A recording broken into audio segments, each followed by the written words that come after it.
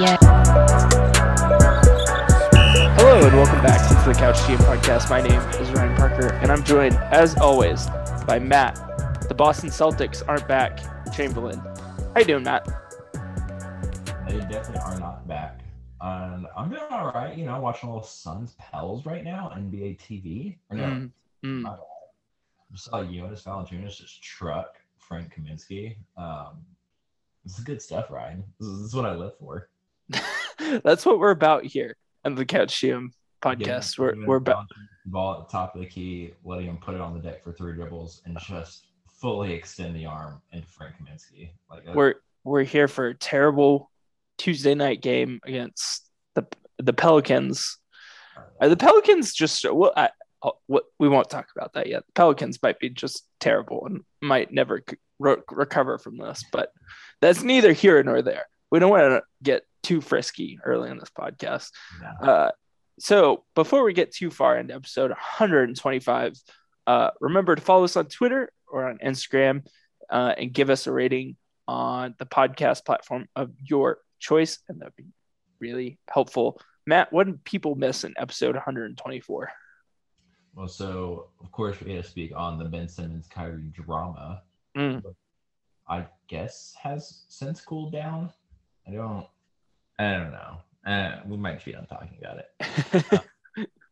We had done West predictions a couple pods ago, so we talked on Eastern Conference last time, and then some over-unders that for futures, season outlooks that we thought were worth betting on. And I don't know.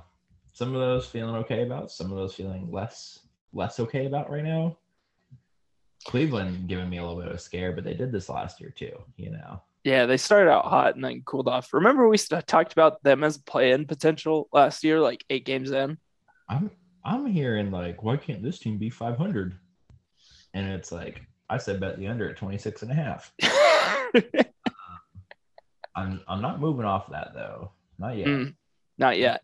27 I will, but I do this every year. I watch like a couple Kings games and then I'm right back into the Kings bandwagon. And as soon as I hop on, like the left wheel falls off and one of the spokes just goes flying, crashing off. And then it's just a dumpster fire from there. And then I'm left on the dumpster fire of bandwagon. And that's that's my cycle with the Kings. If you've been following this podcast for more than 1 year, I thought Marvin Bagley would be something, but here we are. In NBA news this week, Matt, we got some new jerseys. Yeah, we did. What are your thoughts? What's your favorite one that you saw? Let me get this up. You got this linked in here. Look at you, Podcast Pro in here. So off the top of my head, again, I'm not a Thunder fan, so I don't care. I like the whiteout. The whiteout. I think more whiteout. Like, we're Oklahoma State football fans because we attended there, and one positive about Oklahoma State football is jerseys. Mm-hmm. A good icy white jersey will never disappoint me. So I'm digging it. I don't care if it's like simple or whatever. Like, I don't care. I'm digging the icy white from OKC. I like that one too. Did you see the court that goes with it? Yeah, I did that. Grayed out. Yeah. That's good stuff. Every Friday. I like it. They're just committing to it.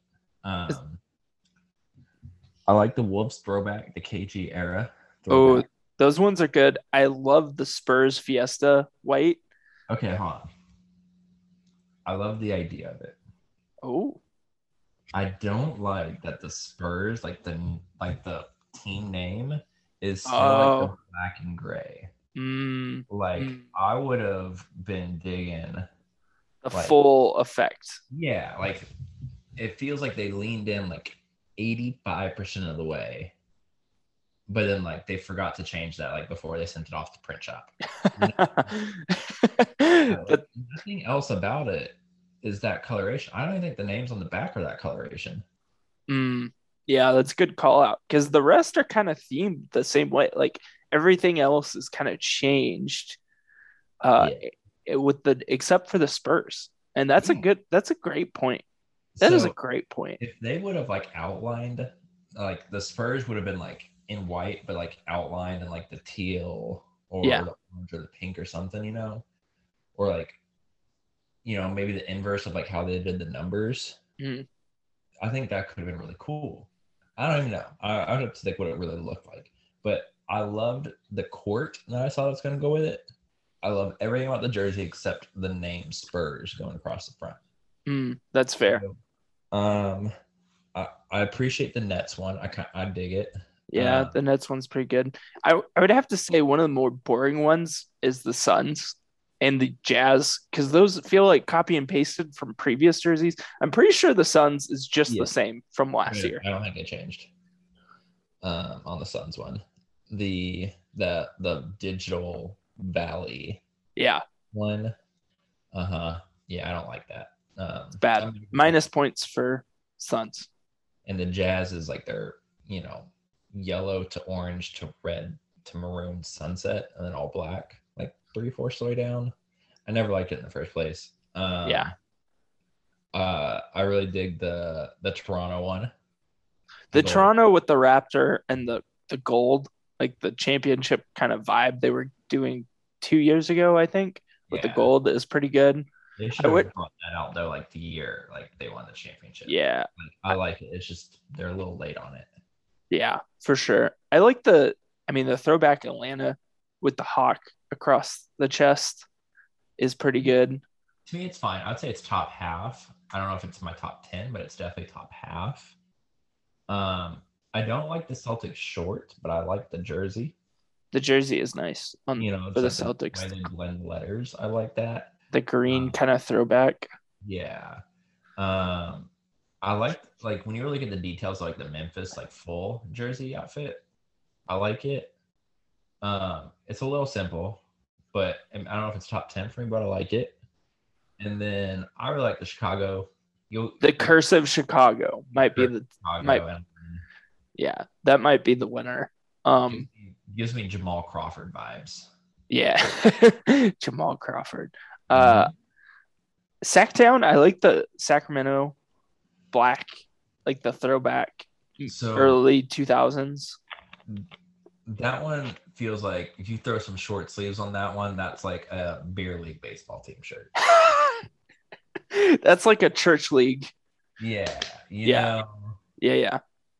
I feel that. I get that. Miami's is kind of down. I'm down on Miami's. Portland's is fine. Yeah. I'm not here for the Miami mashup. Is what they're calling it. Like, it's stupid. Legit question: do the Clippers have a good jersey? Because this one's not good. So, okay, I was gonna ask you because very applicable to you here. If I couldn't read cursive and I thought that said Thunder, I would have 100% thought it was just a Thunder jersey. Yeah, I mean it's kind of like that blue. The Clippers' future draft picks. Nike just imported all the Thunder colors for the Clippers. Yeah, I think the Clippers just need straight up a rebranding at this point. Because it's bad. I know they kind of did a rebranding with the Clippers name and all that stuff, but they changed the logo. That's all they did. They just made it a weird big block. Yeah. Yeah. Yeah. The rest of the jerseys, to be honest, like I don't hate Washington's. It's fine. It's fine. It's fine. Denver. It's fine. Whatever. Charlotte. I kind of like the idea. I don't know if I like the execution. Right. I'll be honest, the Warriors, I don't get like the lightning bolts on the side. Like, I guess that's the ode to like the old jerseys they had. Yeah. I really just like the ones they've been wearing recently with like the red and a little throwback. Yeah. I really wasn't digging the Knicks. Nah. The black and orange looks nice, but I feel like they've had 5 different iterations of this type of jersey. I like their blue ones better. The Lakers one is interesting. I don't hate the Lakers one. Yeah. It's fine. The purple and the light blue don't really go well together. I don't mind it because it's like very different from everyone else's. Sure. I think that's something appealing to me about it. Magic's is absolutely atrocious. Did, Um, is New Orleans just like this their same home jersey? Like it oh, doesn't. what they do? They just wrote NOLA, but like the O and L are a little bit bigger, so it kind of makes like a It like inversed the font where the font goes instead of going down, it goes up. yeah. Uh, It's just like it looks a little rounded. Is that like an ode to Zion? Like on oh, that, Ryan. oh, Um, off the top rope from Matt Chamberlain. yeah, Cleveland's is kind of stupid. Yeah. At Um, first I thought that was Indiana's, like when I first looked at it, like an ode to the Hoosiers again, but it's definitely not that. It just looks dumb. I'm open to the Houston one. It's fine. You know, It's Detroit, fine. whatever. You know. Oh, okay. Sixers. Eh, I don't. I don't know. I don't know. eh, I think eh. like an It's not, ode to the arena, like the Spectrum Arena, and like everything. yes. It's I could just have. No. I think they have better jerseys. They've had better jerseys. Like the Like, script Sixers and the like off white.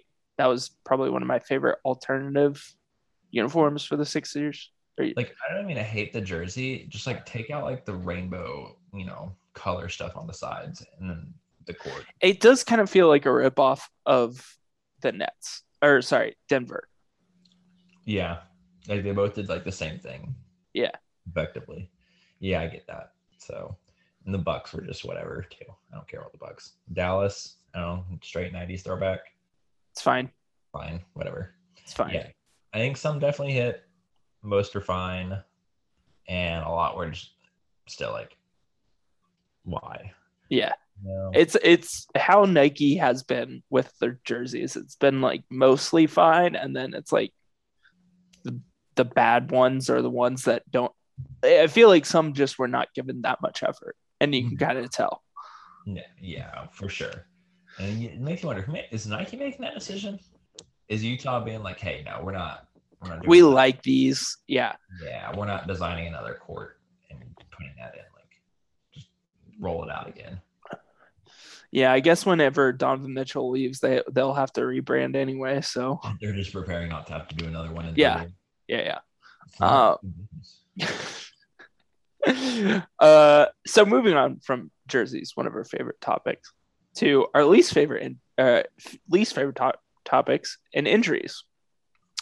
So we're just gonna run through some of these really quick. So it was announced this past week that Zion is going to be 2 to 3 weeks away from practicing. Hell, Ryan. Zion's not 2 to 3 weeks away from practicing. That dude's 2 to 3 weeks away from being reevaluated for practicing. Is that dude ain't it. Like, is this just like season 1 all over again for Zion? Like where we kind of didn't know what was happening with him, and then he like started playing in January. I'm pretty much there. Ryan, I feel like we're in the middle of witnessing like one of those ESPN 30 for 30 documentaries, like lifetime. Is this like Greg Oden 2.0? But like worse. Because like Greg couldn't help the fact that like his knees just gave out. He was just a massive human being. Like, sure. Zion just feels like he's eating himself into. Yeah, there were also those reports that he was over 300 pounds coming into training camp, and the staff wasn't super happy about that. The training staff. My knees would be aching too. I just don't know. I don't know with Zion. It feels weird seeing John Morant.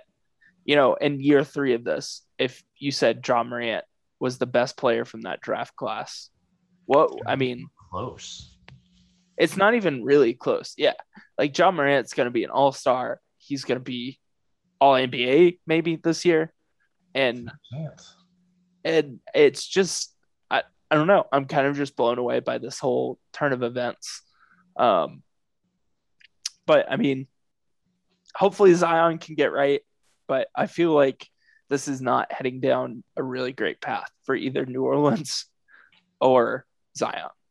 So, not that this is like the entire issue, but do you think his slightly uncooperativeness about conditioning stems at all from the fact that he came out and said, Lonzo's my boy, sign him.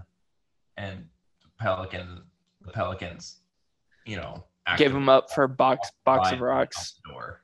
Yeah. Or not walked Lonzo out the door. Not saying it's the full intent and reasoning behind all this, but I ain't saying it's helping either. I mean, honestly, like, maybe this is like a prove it moment, but I just don't know what that front office is doing at this point. Like, Thomas Satoransky, who you traded Lonzo for, isn't even in the rotation at this point. Has he played tonight in that game you're watching? How is he not like playing? I can't recall him being in. So he's playing legit like 7 minutes a game. That's the thing, is like, it's just, I don't know. And Lonzo looks great in Chicago. Yeah, I think that's definitely got to be a part of this conversation moving forward. This front office is like, what move have you done that's worked since drafting Zion?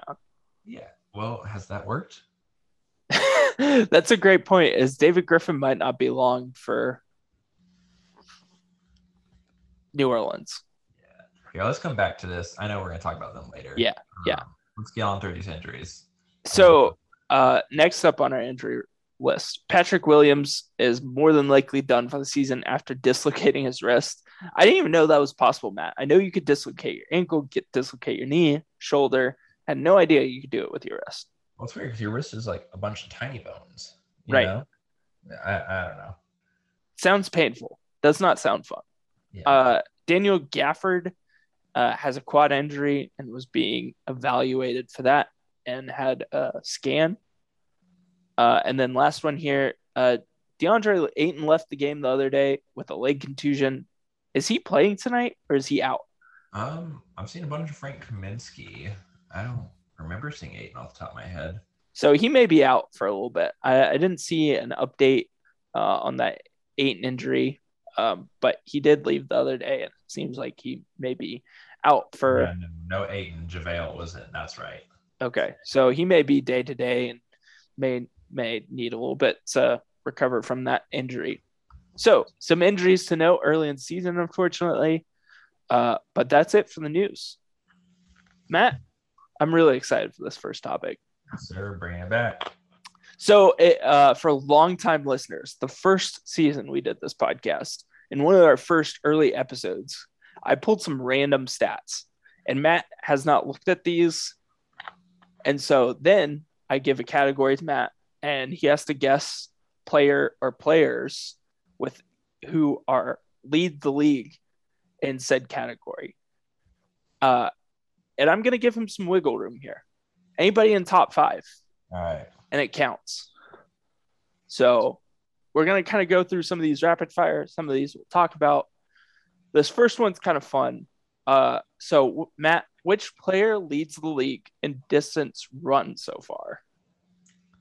I feel like the most obvious answer would be Steph Curry.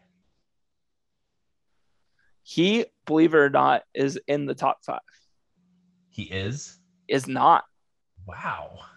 So the top 5 in miles run. Who else could this be? I'll give you a couple guesses. You can have like 3 guesses. Patty Mills. Also not. God. I'm going to reevaluate here. All right, Tyler Hero. Not in the top 5. God dang. So are you ready for this list? So top of the list, I don't think you would have ever gotten this. Harrison Barnes. What? With coming in with 2.98 miles run. Yeah, no, would not have guessed that one. Been on fire for the Kings. Second one, Fred VanVleet. I could believe that. Dude's all over the place. I don't even know if he knows where he's going all the time, but I understand that one. Third is Domantas Sabonis. Fourth is your boy Jaylen Brown. Okay, another one else. I don't know if he's always. Fifth is Malcolm Brogdon. 2 Pacers in here. And just outside of 5th, this is kind of an interesting one. 6 is Chris Duarte, the rookie. Another Pacer. Yeah. Jesus. Yeah. I thought that was kind of interesting. Is that why they've won 2 games this year? They're just running all over the place, have no idea who to defend. Yeah, that's just kind of a fun little category. You don't have to spend much time and overthink it. I think that's just kind of a fun thing. Okay, so this one's kind of fun to talk about, though. Name a player with the most catch and shoot attempts from 3 per game. Okay, not just throw the same name out there, but come on, Steph. Steph is 1, 2, 3, 4, 5. He's 5th at 6.2. I'll say that dude. I mean, I know we say catch and shoot. That dude chucked 23s the other night. Like, yeah, some of them have to be catch and shoot, but yeah he's the out of the top 5. He is hitting on catch and shoot attempts 48.6% on catch and shoot threes, which is just insane. Do you want to take a stab at any other names here? Let's go. Let me see if I can get one more here. Lonzo. Lonzo is not in the top 5. Desmond Bane. Desmond Bane is also not in the top 5. Oh, God. Okay, give me some names then. Okay, all right. Starting from number 5, so you got Stephen Curry. I don't know if you ever would have gotten this one. Nickeil Alexander-Walker coming in at 6.3 attempts per game. What's crazy about that is that means someone has to be passing him the ball. I know. I don't know how he's getting. I haven't watched hardly any New Orleans this year, so I have not seen much of them. But he's shooting 27% from 3 off those catch and shoot attempts. Joe Harris, you probably would have gotten close to this one. 6.6 attempts per game, 39%, which is really freaking good. This next one kind of blew my mind, but watching the Grizzlies quite a bit, this shouldn't surprise you. Jaren Jackson Jr. at 6.9 attempts per game. And the other night when I was pulling these stats, this is actually over 7. And he was leading this category. And he's only shooting 31% from those catch and shoot threes, but boy, oh boy, does he love shooting the basketball. He does. And the last person, the top person, Duncan Robinson. 7 attempts from 3 off catch and shoot and only hitting 31%. Yeah, he struggled a little bit, but yeah, that was an easy one. I just didn't go there because I knew that one, but I respect the list, but yeah, some guys clearly shoot too much that really shouldn't be shooting. All right, for bonus, just for kicks and giggles, Matt, can you guess the 6th? Just behind Steph Curry. This one's kind of obscure. This player is kind of obscure. Oh, God. Now you got me overthinking it now. I don't think this guy's obscure enough. Tim Hardaway Jr. No, it's actually Grayson Allen at 5.9 attempts on catch and shoot. That's crazy. I would definitely not guess that, but he's playing because the Bucks have everyone else out. Right. Yeah. Tim Hardaway Jr. he's far down on the list at 5.5. I guess he's hitting a lot. I mean, he's hitting 45 on a 45% clip on catch and shoot. Catch it, I feel like he's taking it and making it, but I think that goes to speak to some Dallas issues, which we're going to talk on more later. Yes, we are. So moving on to our next category, Matt, who leads the league in drives per game? So I'm trying to think of like passers here, but also I got to think of aggressive drivers. I went with one ball brother earlier, so let's go with LaMelo. LaMelo is not in the top 5. Okay. This player has come up in a previous category. I will give you that hint. Oh. Shoot. Wow, crap. Okay. Not that we brought him up, but Jimmy Butler. Not in the top 5, actually.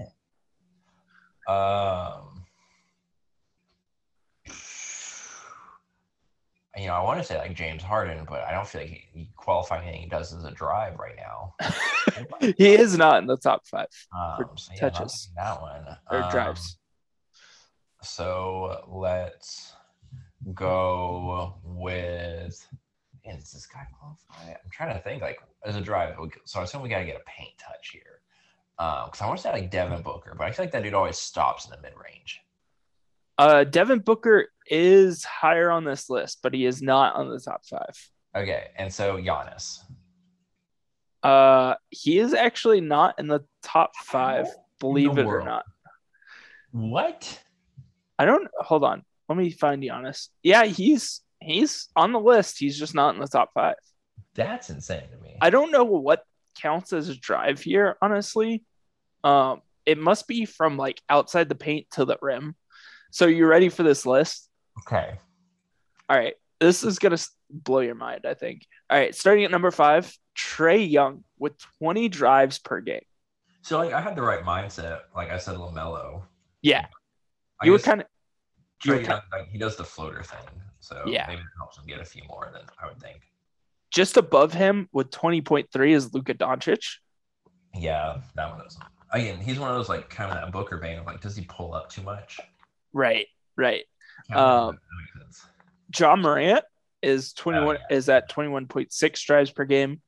My boy SGA at 22.7, and leading the league in drives per game, Malcolm Brogdon. Yeah, at 24. Isn't that insane? That's very strange. I'm not even saying like I can't believe it. It's just weird. Yeah, it is some weird stat. This is also part of the fun of this game early on in the season is that just some weird things happen. And so like some random guys are at the top of this list. I'm not saying that they won't be at the end of the year. It just feels a little weird right now.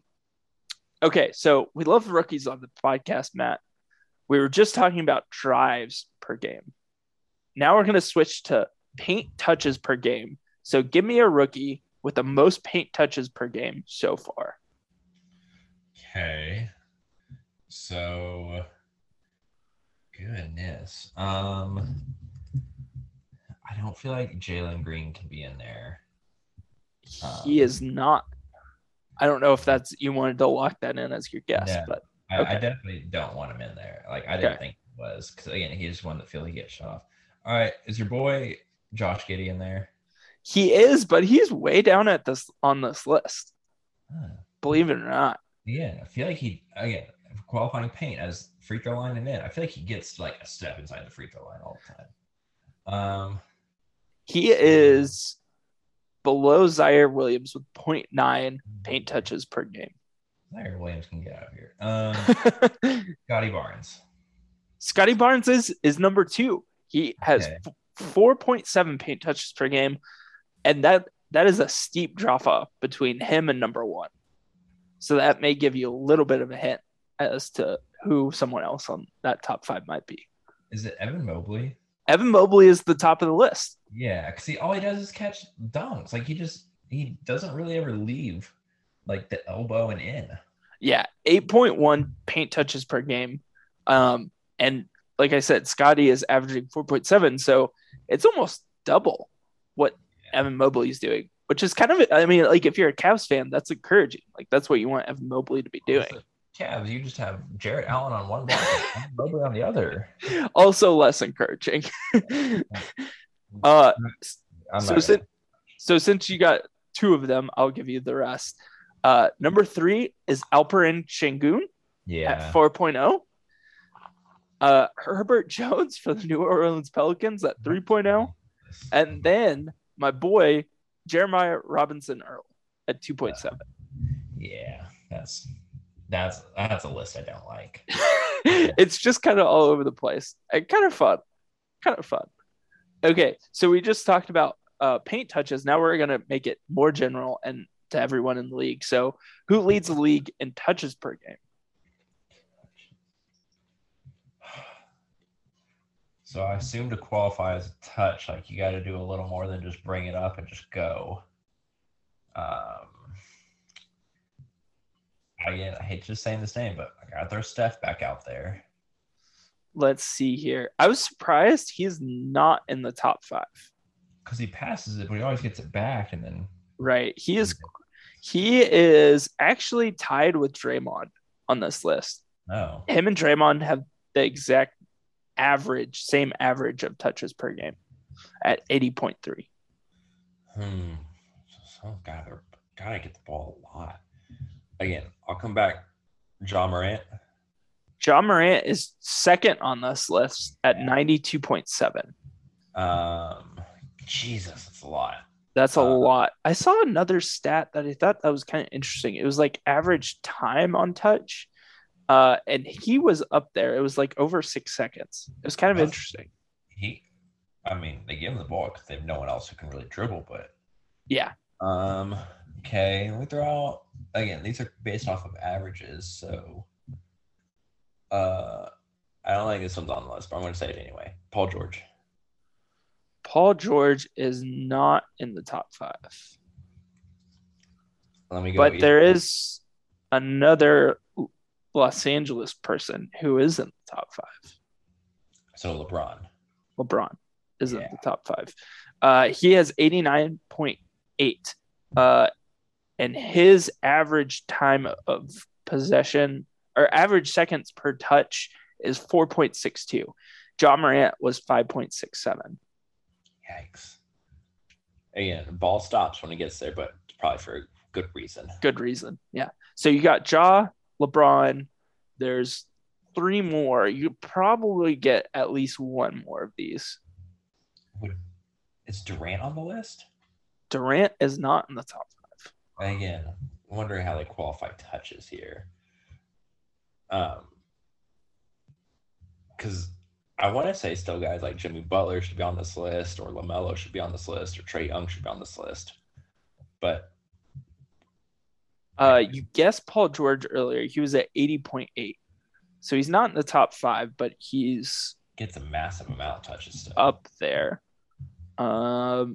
Jimmy Butler is at 75.7.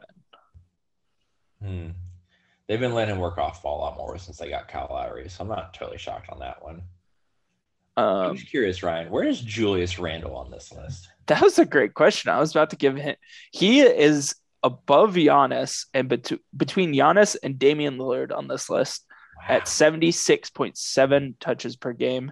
And then average time of touch is I lost it. 3.32 seconds. So he's not necessarily holding it for that long. I've watched a few Knicks games. His role is a little odd to me, but anyway. Who finishes out the top 5? Now? Okay, so number 5, we'll go from top to bottom. Luka Doncic, 88.7 touches per game. LeBron at 4, we talked about him. Nikola Jokic at 91.6 touches per game. Ja Morant at number 2 at 92.7. And I don't know if you ever guessed this because I don't think I would have ever guessed this. Malcolm Brogdon leads the league in touches at 96.4 touches per game. Malcolm Brogdon leading like 3 of these groups. I know. It's kind of insane, isn't it? Like, I've seen like probably a couple different Pacer games, maybe not full games, but good bits of them. I don't know. I guess I just didn't feel like watching it. Like Malcolm Brogdon was just like dominating the ball. Yeah, it's kind of insane how much like the ball's in his hands. I mean, it makes sense. He's like the de facto point guard. And there's not a lot of other playmakers on that team necessarily on the perimeter. So kind of makes sense. I guess I just feel like they still play a bit through Sabonis more. Like, and that would take away touches. Yeah. Touches from him. Yeah. Matt, I have one final question for you. How do you feel about Jason Tatum getting less drives per game than Josh Giddey so far? So let's get into topic number 2 because I want to lead with this. Okay. So topic number 2 is regrets. Yeah. AKA regrets. Good or bad.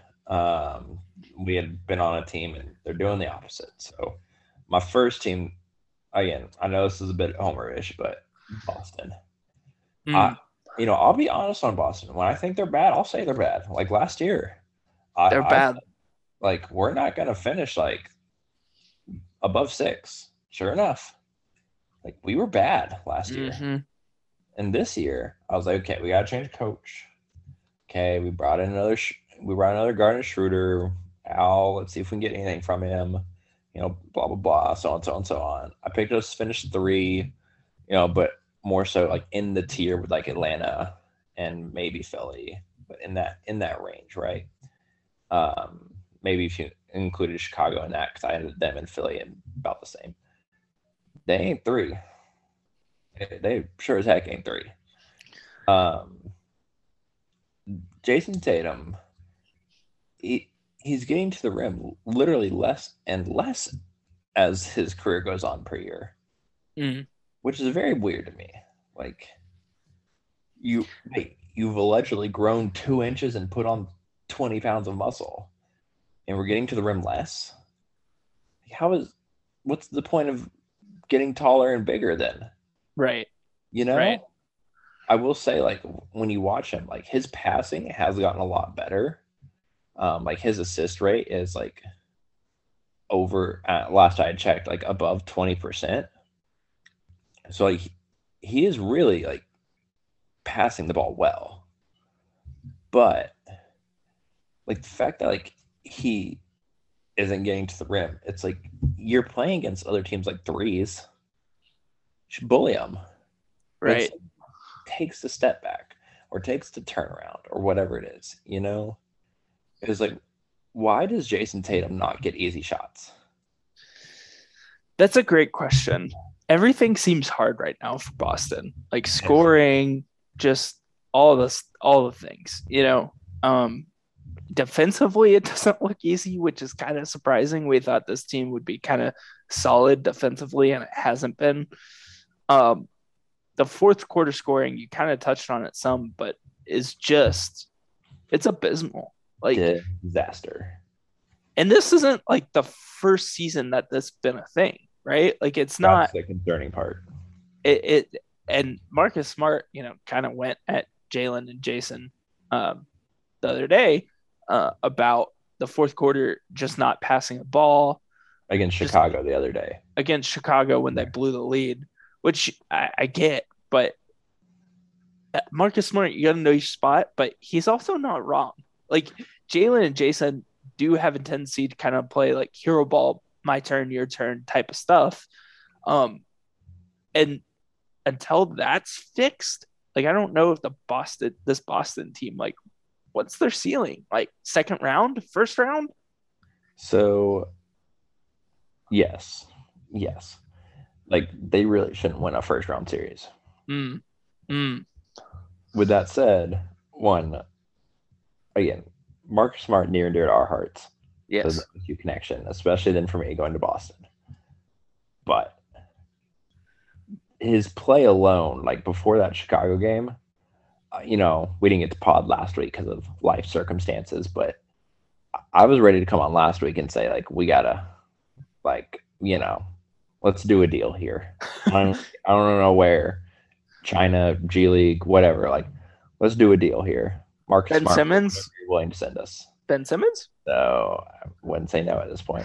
So I was like very over him, to be honest. Like he's not playing well. Like you want to talk about passing, he's not passing. Right. So I mean he can say they weren't passing in the fourth quarter and whatever, and like he's not totally wrong. Like he's not. I also saw Jayson Tatum drive, get a paint touch, and kick it out to him wide open after his man helped in on a beautiful like no look pass, and he just hard clanks another 3. Yeah. So you want to pass the ball? I don't know. Do something that's worthy to make them want to pass the ball. I mean, that's a fair point as well. It's like, okay, so Schroeder has gotten off to a slow shooting start. That doesn't bode well long term for the Celtics team. Like they need Schroeder to be a really good, efficient shooter, like he was in Oklahoma City a couple seasons ago, and he just hasn't been that. The shooting around Jalen and Jayson hasn't been excellent. It doesn't help that Jayson has not been shooting the ball well either. Like he's been sub his standard. He's been sub high 30s. Like he's 30, really bad, 5% from 3. He's taking all tough shots. Yeah, I mean, but that's what made Jason so good recently is that he was able to hit those shots. I don't know. I don't know what to do with this Boston team. It feels like they desperately need another playmaker. It hurts that Kemba Walker looks like that guy now with the Knicks. And it just feels like this team's kind of snake bit a little bit. Just like can't figure it out for whatever reason. I like all their pieces individually, but it just hasn't not come together yet. No, you're right. Like, to be honest, Robert Williams shouldn't like be the third best player on this team. Mm, mm. You know, like I like that he's dynamic. I like that he's bouncy and young and does some different things. And to a degree, like you don't know what you're getting out of him because he just like he'll sometimes like make passes and stuff that it's like, oh Jesus, like why did you do that? But then, like he threads it in there and you're like, oh okay. Um, like I mean, Al Horford's probably actually been the third best player on the team because he's been consistent, but Al Horford's just a good basketball player. she knows what to do, you know, all that.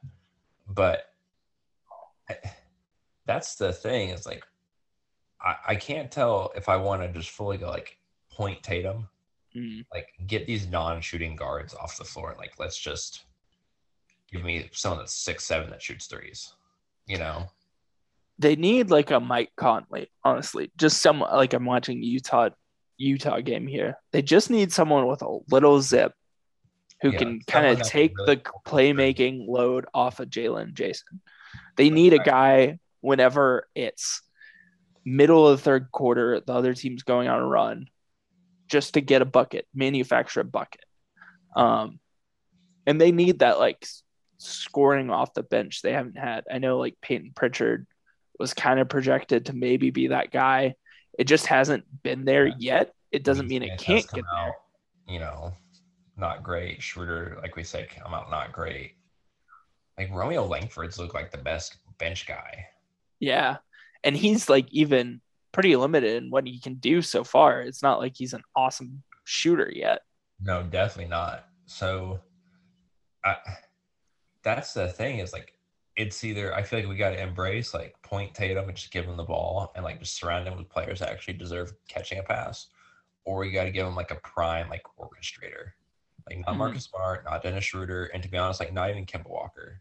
Because Kemba Walker like is a different type of lead guard. Right.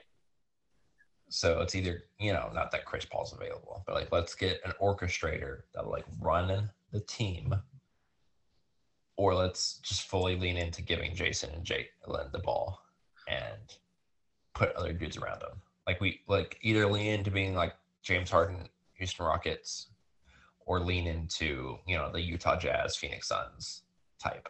Multiple playmakers, multiple ball handlers. Yeah. 100%. The Boston Celtics are going to be interesting to watch the rest of this year. I'm fascinated by this team. Fascinated, Matt. So let's go to your top regret. My top regret is predicting the Pelicans would make the playoffs. Just an absolute disaster here so far. Are they going to win like 25 games? I mean, part of this is going to depend on how many games Zion misses. Ingram's out tonight too. Somehow like jumped on the Suns though, up like 15. Now the Suns have climbed their way back. They're only down 6. So I'm having a feeling that New Orleans is going to choke this. I'm seeing.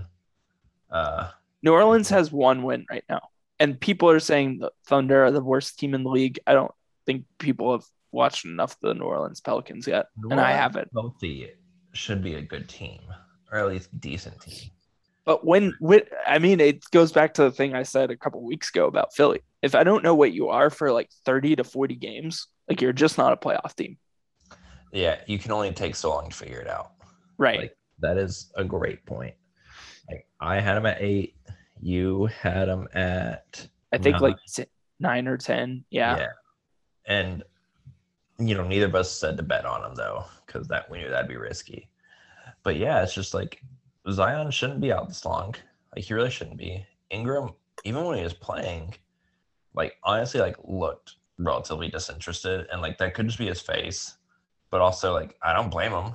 Like, they've talked about trading that guy like 5 or 6 times. Yeah. Again, Lonzo's gone, which again they both liked Lonzo.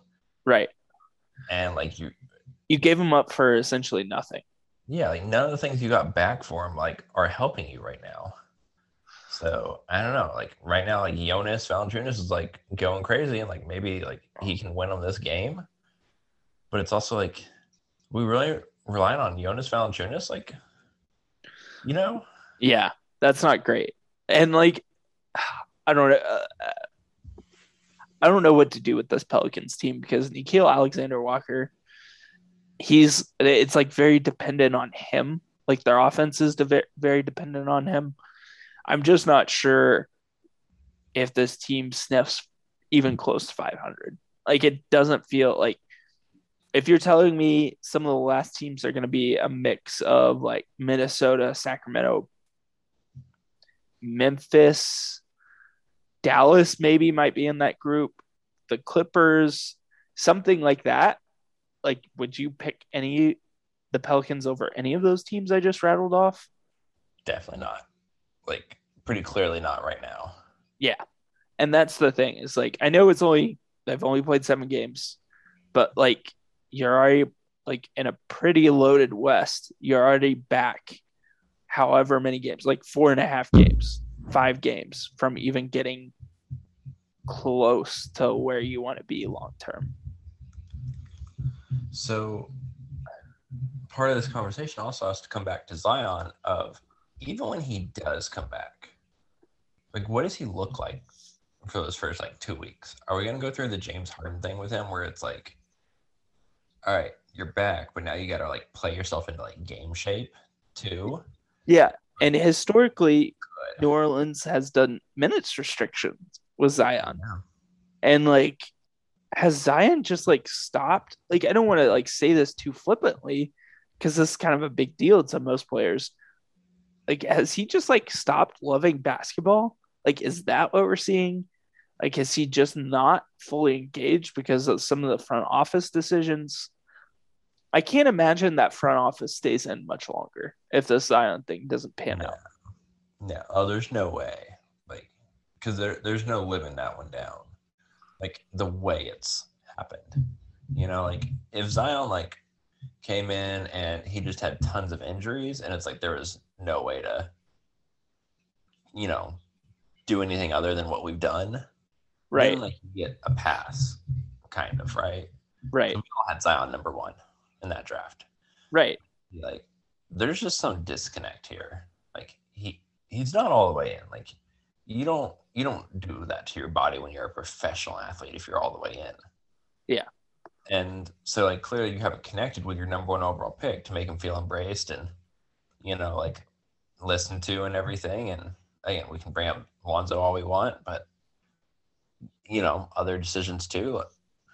I I mean, to be honest, like they played a back to back with the Timberwolves, or I guess they played like the 23rd and 25th of October, and they won the second one. Just kind of, it felt like Minnesota was like, we're fine. Like, We're good. We're good. Thanks, guys. I otherwise, mean, it's lost to Philly, lost to Chicago, and then also lost to Atlanta, lost to Sacramento, lost to the Knicks. Currently playing the Suns. Maybe they steal one from the Suns here, who are banged up also. But I mean, those are some good teams, but you got to do a little better than this. Like they don't look good when you watch them. yeah. And that just may be an ongoing thing for the rest of the year. Um, I I'm I'm pretty down on the Pelicans right now, even after picking them to make the plan. I know it's only 7 games in, all the things.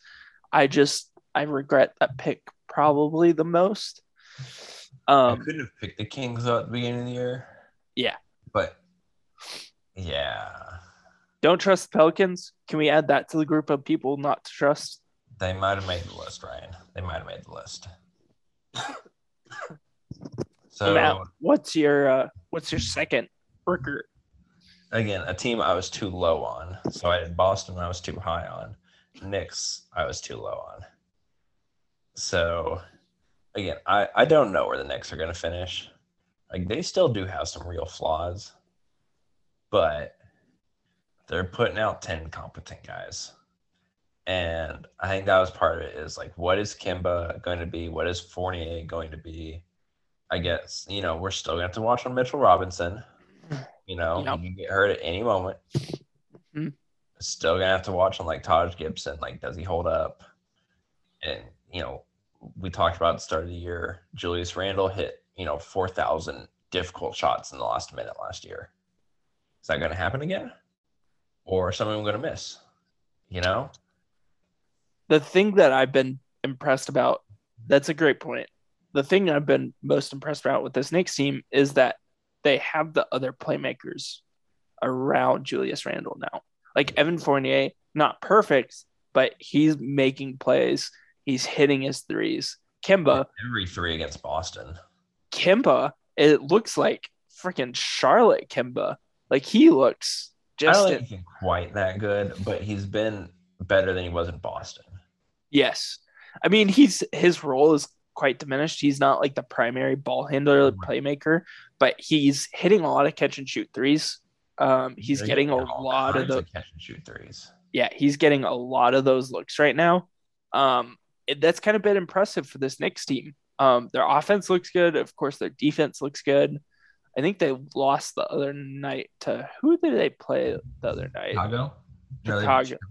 Yeah, they played Chicago, and I mean that could be a fun little rivalry throughout the year.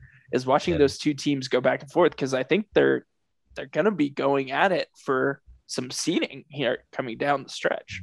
Oh, they lost to the Raptors the other night too. That was a weird one. When Anunoby. Yeah, that was without like Anunoby and Barnes. That was without Barnes. It was without a really Barnes, without Pascal or Pascal.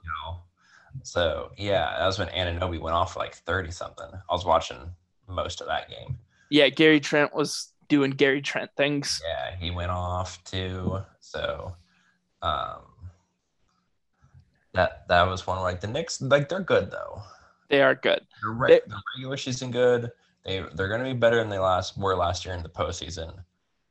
Is enough to win a series. I still don't know about that, but I like them.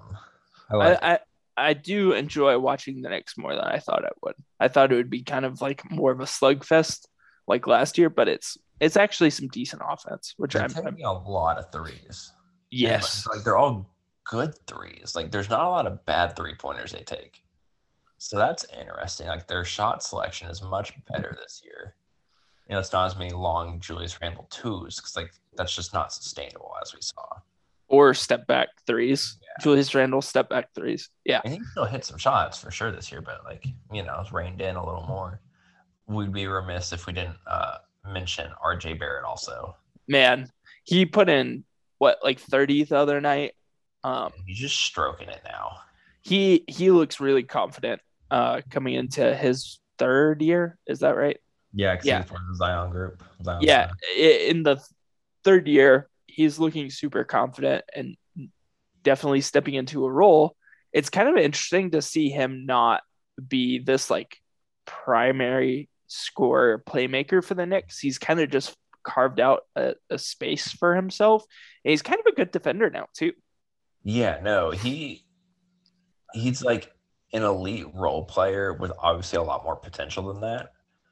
And it's kind of like they said, we're not going to make you be, the next, dude here for New York and do this whole New York savior thing with you. But we're going to make you into someone who actually understands how to play basketball.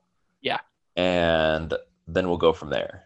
And I kind of like that approach. And it's worked. I like that approach a lot too. Good for the Knicks for kind of getting out of NBA hell. Yeah. Sounds about right for where they've been for the last 20 years? Yeah, 20, 30 years. However long we've been alive. They haven't been good. Yeah. So my second regret, Matt, is picking the Lakers to be the number one seed. Ooh. This team, I would be shocked if they finished top 3. I mean, I had them at 2.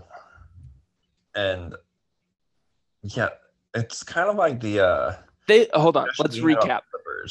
They lost with Anthony Davis and Russell Westbrook to Oklahoma City Thunder. I'd say I was betting on and that they were game. up 20. They were up 20, Matt, and they came back and the Thunder came back and beat the Lakers. I just don't. This offense is so bad. It is so bad. Well, like, what's funny is, like, I mean, yes, the offense is bad. We all knew it was bad. But, like, you know, the game before the Thunder game is when, like, Russell Westbrook also started.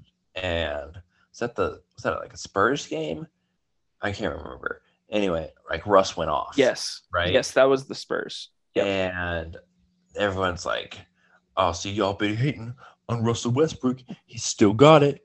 And then the very next night he goes, and does the exact same thing, except it doesn't go in nearly as much, and it's a whole bunch of bricks, and you lose to the Thunder. And then Russ, gets mad at Baisley for dunking the ball last second. Yeah, that was stole it because the Lakers had some piss poor execution on the last possession there, and he got teed up again and ejected.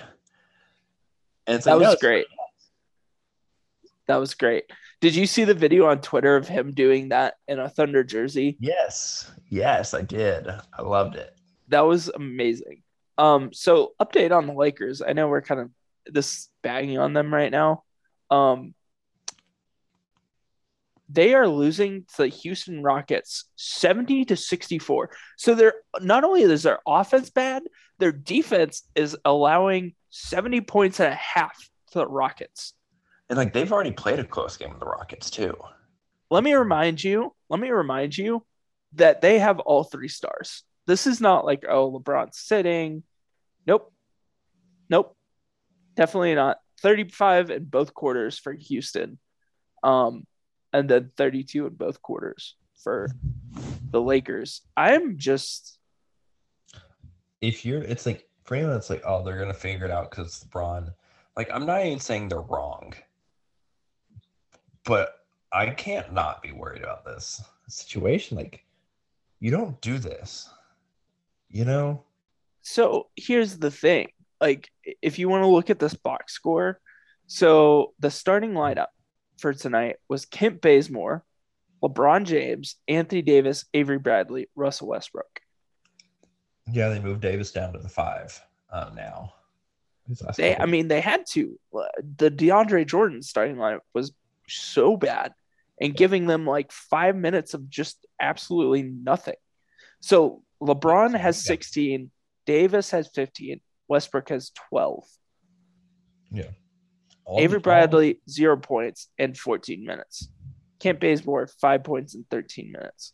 Malik Monk, 0 points in 7 minutes. DeAndre Jordan, 6 points in 7 minutes. Carmelo Anthony, 10 points in 15 minutes. And then Austin Reeves, 0 points in almost 10 minutes. What? Bad. Like, scoring 64.5, even though it's against the Rockets, like, that's not bad. Like, basically everyone's shooting, like, efficiently right now. But, like, I think the bigger point is you can't give up 70 to the Rockets. Like, like Jalen Green, who is, like, to be honest, like, struggled. Like, and, a lot of rookies do. So I'm not even worried about it. But, like, he, like, can't get a shot off. Like, that's, like, decent. Besides playing Boston and now apparently the Lakers. And it's like, what are we doing here? Christian Wood has 15 points and 10 rebounds at halftime in 18 minutes. Well, like, Jason Tate has 13. He averages 8 a game. He has 13 at half. Yeah, off the bench, Kenyon Martin Jr., 12 points. Yeah. I don't know. I've watched, like, bits and pieces of Lakers games, and it seems like Anthony Davis is just, like, disengaged sometimes. Like, he doesn't seem interested in protecting the rim as much. Like, watching that Thunder game the other night, he was kind of, like, people were getting to the rim. It wasn't like they had the stout interior defense and they were playing physical. And I know it's super early in the season and all that, but man, oh man, like, what does this Lakers team have a hat to hang on? Like, where are they great at? You know? Yeah. I think part of the reason, besides like DeAndre Jordan sucks, with moving Avery Bradley to the starting lineup is like, okay, let's see if we can trip the perimeter defense. So that way it's not as bad on 80 to play the 5. Right? Right. And like, don't get me wrong, I get Avery Bradley. I get the idea of him. I've seen Avery Bradley work, in different situations. I've seen him not work. Again, originally a Boston dude. It's like, I get the Avery Bradley idea. Like, he's really not it anymore. Like, he's a good, like, third defender on your team on certain lineups and, like, spurts. He can't be your shutdown guy. Kent Bazemore, there's a reason he's on a new team every year. Yeah. It's not that he's bad. He doesn't exactly give you what you need, and he's just fine. It's just fine. And like, Russ ain't defending, and the problem is LeBron ain't defending, and if AD ain't defending, and you only got 2 guys out there even trying, and neither of them are the ones that really matter if they try or not. So it was kind of an interesting stat. We talked about drives per game, and I think I had talked to you off air about, just from watching the Lakers, it doesn't seem like LeBron's driving as much. So far, he's only averaging like around 11 drives per game, which it feels super down for him. And it doesn't seem like he's getting to the rim as much, therefore not getting to the free throw line as much. So their defense isn't getting set off those made three free throws. Excuse me. And he's like having a stellar game, like 16 points, 3 rebounds, 5 assists. Like, that's a really awesome LeBron game. But he's only taken 2 free throws at halftime. Whereas, like, there's no one on Houston that has any size or strength besides, like, Christian Wood.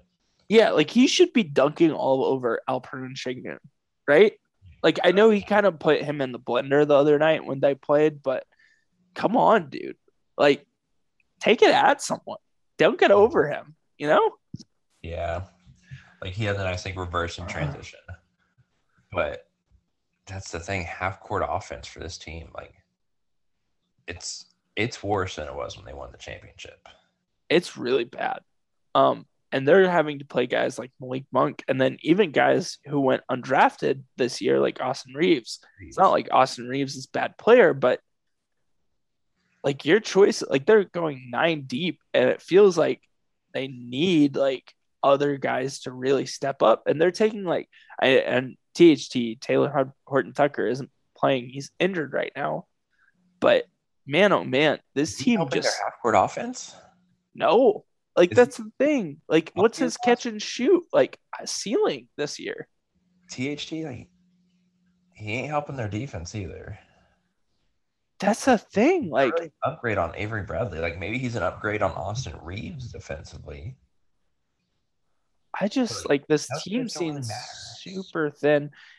Okay, Matt, let me ask you this. If the Lakers are around 500 or sub 500, do you try to trade Westbrook before the trade deadline? When's trade deadline? Like February something? February, somewhere in there. Right. Today's November 2nd. I would trade Russell Westbrook on November 3rd. I mean, do you think Ben Simmons would do you think the Sixers would take Ben Simmons for Russell Westbrook? Do you think we could do a little Russell Westbrook John Wall? Like, is Part 2? Part 2? I seriously, I mean, I know everyone else is saying it too. I don't care. Buddy Hield and, whatever else was out there. Should have taken it. But no, we had to go with Russ. We had to bring the LA kid back to LA. We had to do the big name. That's what Los Angeles does. And it's failed because you didn't do it for the right reasons. Right. Like, you didn't do it for basketball reasons. Yeah. And it's like, if your basketball reason is, well, he can go win you a game whenever LeBron's out. Okay, but he can't help you win a game when LeBron's in. They can't play together. And when LeBron it matters. 60 games. Right. So I'd rather have someone that works with LeBron for 60 games than someone who works better when LeBron's gone for 20 games. Right. I guess I don't know. And once playoff time comes, let's assume you're in the playoffs. You get the 6th seed. You're playing, Utah in the first round or whoever, Phoenix, whatever. LeBron's on the court. Yeah. And if LeBron's not on the court, you're not winning. Right. 2, if LeBron's on the court, then you need just other dudes who can play LeBron on the court. And that's not Russ. Even in the playoffs, it's not Russ. It's probably even more so not the case in the playoffs. So it's all the same. I feel like we're just repeating ourselves, Ryan, because we were right. But we still also just like, but it's LeBron. We were right in that, like, the Russ thing isn't working, but we were wrong and like, just trust it though. It'll figure itself out. Yeah, right? That's the more of the thing is that, LeBron might not be able to solve this problem. Yeah, bad problem. Big problem. Big bad problem. Matt, your last regret. Okay. This team still might finish 6th. Like, I might not even been wrong on where they're going to finish, but the Dallas Mavericks, they keep it out west. I don't feel good about it either. God, they're horrible to watch, Ryan. Like, and they have Luka Doncic, and like, I struggle watching them. It's concerning when you go from a top 3 offense in the league to like not a top 3 offense, and your players haven't really changed that much. It's just been the coach. There's some like weird things. I watched the Raptors that first week of the NBA, the Raptors game when it was the first week of the NBA, and like there was some weird offensive stuff going on in the first quarter. Like Kristaps Porzingis got like 4 elbow post touches, and it was like he had like a littler guy on him. And he tried to back him down, and after 2 dribbles, realized he couldn't back him down, and just took like a turnaround Dirk jump shot, and then went like 1 of 4 in that stretch. Yeah, that sounds about right. And it's just like stuff like that that's ultra concerning to me about the Mavs. I understand. Like, I've seen a kid, Jason Kidd, new Mavs head coach, comes in as like, okay, and probably got some direction from management. Hey, Porzingis, we've got to see what we've got here. Get on the ball. Right. I get that. Right. I understand. Like, hey, Tim Hardaway Jr., paying him a lot of money. He's a good player. Let's make sure he gets the ball. Hey, Luka, we love you. We respect you. We think your game's really great. Sometimes you got to know when to be a better decision maker. Right. I don't disagree with that. If that's all coming from, above you, I don't even necessarily disagree with it. But like, okay, since it's on the coach, like, put that into place. Like, let's maximize those opportunities then. And it's a bunch of stuff in the mid-range. It's like guys who like start to drive but then have to pull up like short of the rim. I mean, it feels like the Mavericks have like had like 12 dunks all year. Like, no one puts pressure on the rim.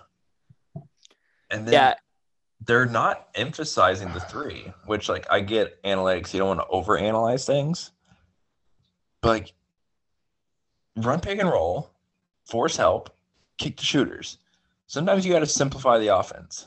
Right. And I'm not saying they didn't need to do less of it, but maybe Jason Kidd went too far with some of this stuff. And I get, like, kind of experimenting. Like, we saw the Bucks did do this where like they weren't necessarily like they experimented a ton, but it's like the Bucks were proven, and like this Mavs team really hasn't proven much yet. Like they've taken the Clippers twice, like in later playoff rounds, or in late series, I should say. I don't know, like I love Luka. He probably would have been my preseason pick to win MVP. It just doesn't seem like the Jason Kidd thing is going to be very long term. No, and who knows if it was a Kidd thing or a Luka thing. I like that. Like a couple games ago, Luka was just like, "Screw this." Yeah, like ball. Yeah, Dwight Powell, come here. like let's actually run a screen and roll and not like the 50th screen and pop with Yeah. Well, Kristaps. Starts doing the same thing Boston's offense starts doing, where it's just like 5 guys are just standing around the perimeter. Yeah. Like you can set a pick, but like you're really just exchanging spots. Like you're not going anywhere. Yeah, there's They're not going anywhere. There's very little movement like on that team so far, which is super concerning.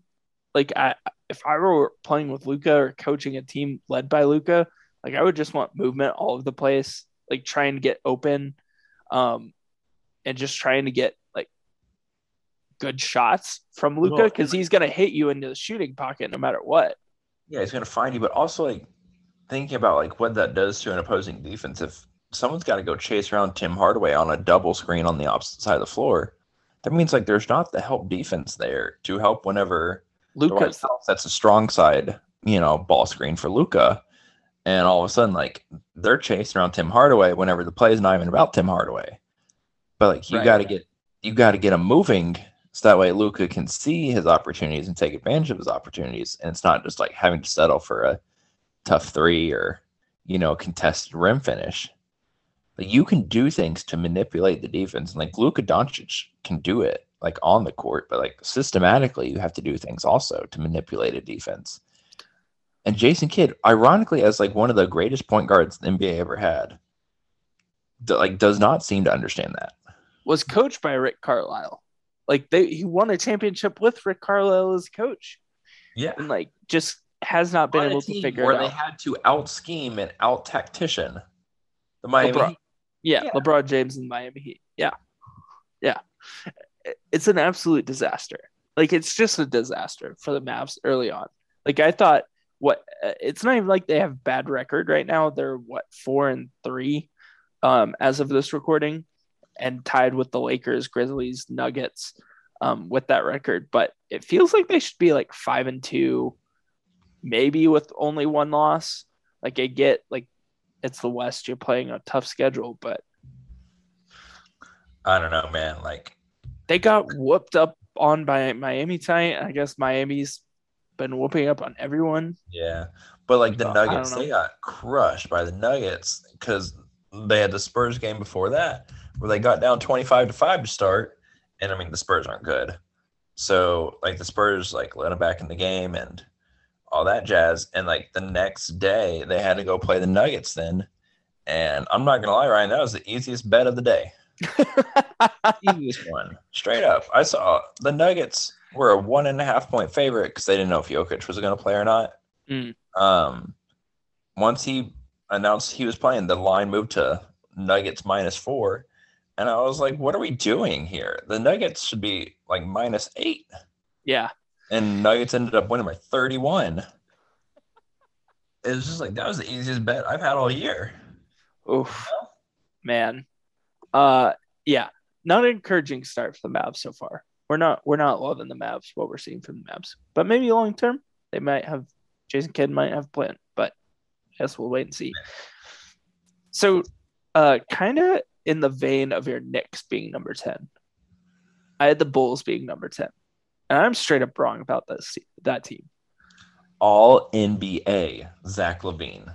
Oh my gosh! Check the tape from the last pod. Those guys. Oh, this team is a lot of fun. Just DeMar is playing out of his mind. He's shooting threes again, which we didn't know that was going to be a thing. Lonzo Ball turns out really good at basketball. Really good at basketball. Zach LaVine has every shot available to him. Yeah. Can hit everything from anywhere. And then like it's just Alex Caruso. Their depth is kind of fun.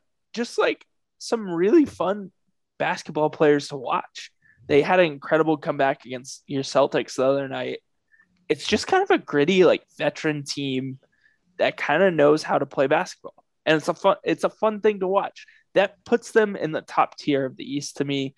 I'm not saying like with the Bucks or Nets, but it puts them above playing, above 6. Like that next tier of like 3 to 6. Like they're in that, whatever like that group is, like they're in that group. Yeah, I mean, I would put them ahead Philly right now just because we don't know what's going to happen with Philly long term. Sure. And I just It's a good team. Like, it's just a fun, good team to watch. Like, that gets you at least 41 wins in the NBA.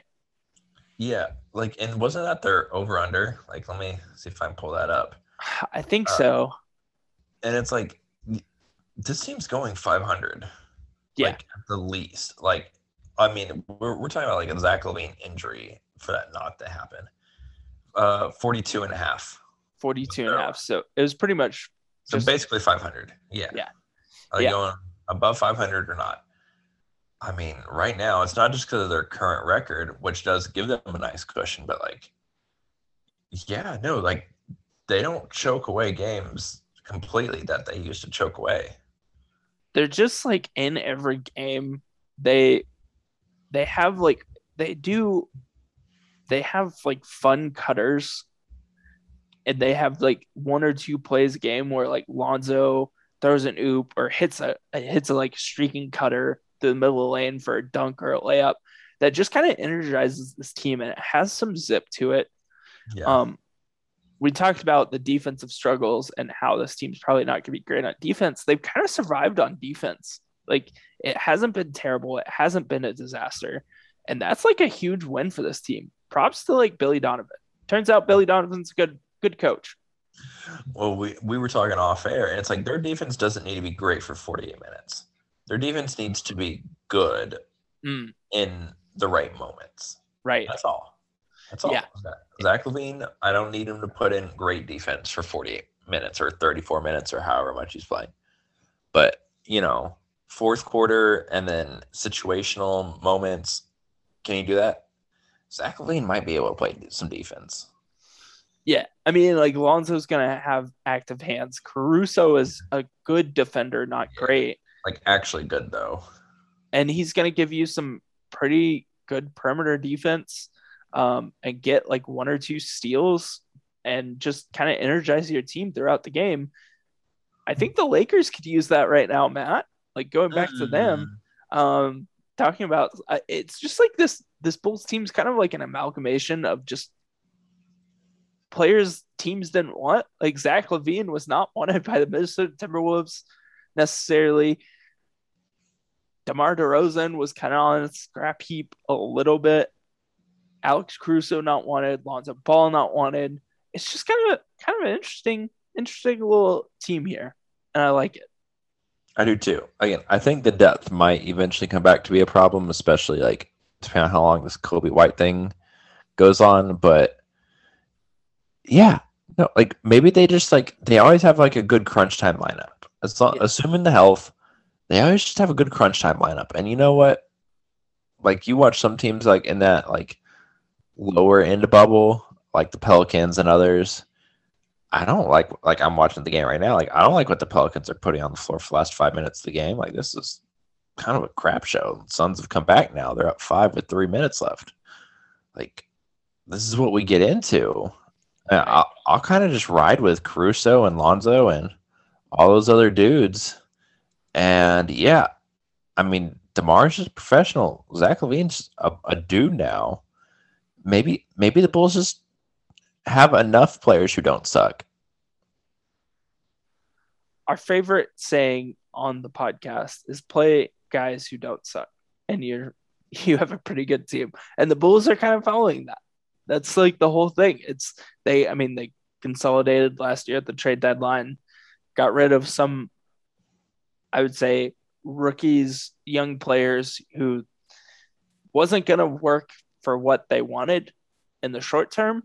And so they went out and got Vucevic, and it's just all seemed to be working for them so far. And like you said, their depth is going to be an issue for them, but we'll kind of have to wait and see how that plays out.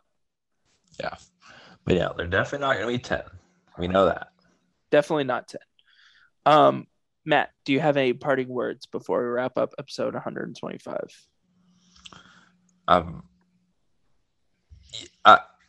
Yes. We've already been going for a long time though, so gotta rein it in.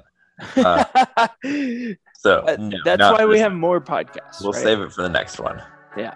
Well, So that's it for episode 125. Thank you so much for listening. We will see you back in episode 126. Yeah.